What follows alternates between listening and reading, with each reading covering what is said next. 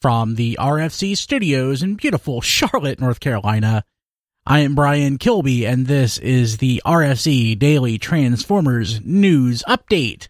So today we had a package art leak, which is not uncommon, but typically it happens for product that we can identify.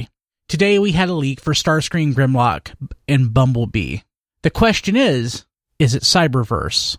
Now, Cyberverse is rumored to be a redo of Generation 1.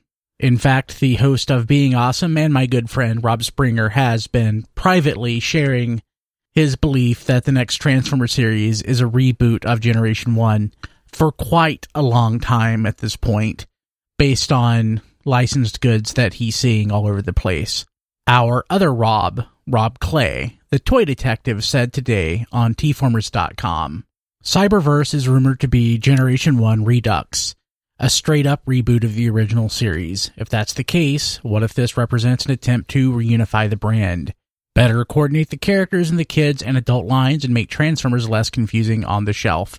If that's the case, it seems entirely possible that in stores the kid-oriented line will not be known as Cyberverse, but simply as Transformers. As he pointed out, this is all speculation, but Rob is known, of course, to have very good speculation. Since we're only a week out from HasCon, hopefully we will get more details next week. If you like the RSC Daily Transformers News Update, why not leave us a review? You can leave us a review on iTunes, or if you're using this on your Amazon Echo Flash Briefing, leave us a review on the Alexa App Store. Just go to the Alexa App Store and leave a review for the RSC Daily Transformers News Update.